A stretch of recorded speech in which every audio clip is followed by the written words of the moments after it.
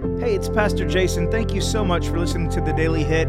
You can get this and much more at jasonjohncowart.com. And if you're getting something from this content, be sure to share it with your friends. All right, let's jump into today's verse. Being that today is Labor Day, I thought maybe we would tackle a verse out of Exodus chapter 20, one I know you've heard before. This is one of the top 10 in the Bible. Yes, the 10 Commandments. We're going to read verses 8 through 11. It says this: "Remember the Sabbath day to keep it holy. 6 days you shall labor and do all your work, but the seventh day is a Sabbath to the Lord your God. On it you shall not do any work, you or your son or your daughter, your male servant, your female servant, your livestock, the sojourner who is within your gates. For in 6 days the Lord made heaven and earth, the sea, and all that is in them, and rested on the seventh day.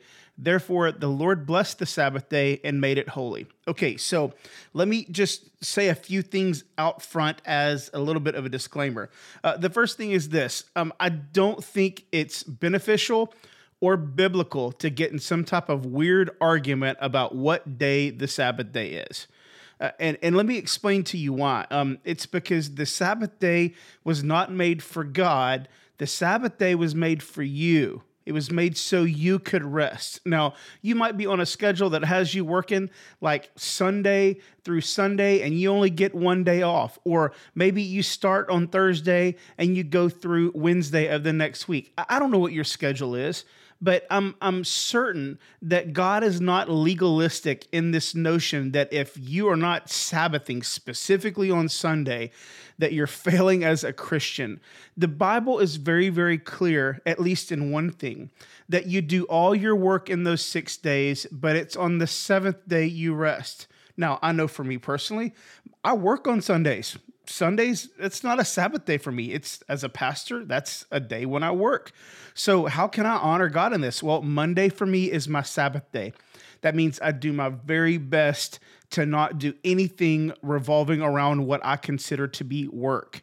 Now, that's very difficult sometimes because when you love what you do, you don't think of it as work. You know what I mean? And so it's kind of difficult sometimes because I like what I do. It's fun. I enjoy it. So that can make it difficult. But ceasing from labor, what it means is I'm not going to do the job that I do every day on this specific day.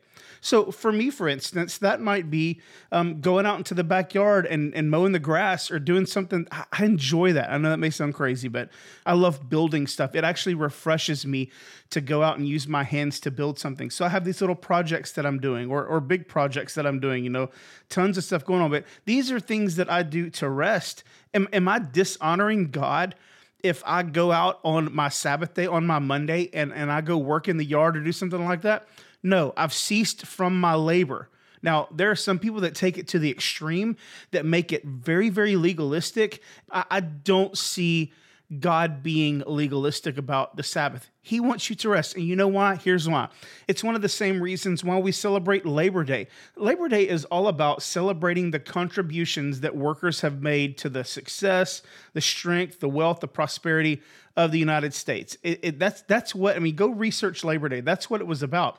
So it was a day for those workers to be able to sit at home and chill and relax and have family time and do things they enjoy. And it was like a thank you for how hard you've been working.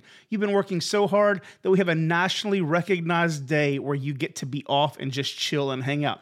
And we still celebrate that today. You're probably off today. If you're listening to this, you're probably off if it's Labor Day. Now that's awesome. But here's the thing is you've got to be sure that every single week you are engaging in some type of Sabbath.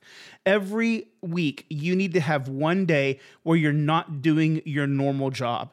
You can spend it with family. You can spend it with friends. You can sit on the sofa and watch your Netflix queue. You can watch football. You can go work in the yard. Do things that make you happy. Do things that refresh you. Do things that fill you up. Just don't do work. Even God took a day off. And I know we live in this culture right now where it's laziness to take a day off. It's laziness to just chill and relax. But I want you to know something, that God thinks it's important that you take some rest. Now, I'm talking to you specifically, men. You boys, y'all hear me right now. Take some rest. And I know some of you people out there that know me really well are probably saying, bro, take your own advice. I hear you. I can receive that correction. But if God rested, you need to rest. If God thought you resting was such a big deal that he put it in the 10 Commandments, don't you think it's good for you to rest? Now, let me say one more thing about this, and I'm going to use the same logic that Robert Morris at Gateway Church uses. I love this. He had a staffer one time send an email or call or something, and he responded to the staffer and said, hey, do you want me to go kill somebody today? Do you want me to go rob somebody? Do you want me to cheat on my wife? And they were like, no, my gosh, of course not. What are you talking about? He said, then why would you want me to violate my Sabbath? Guys, it's that important that you take time to rest.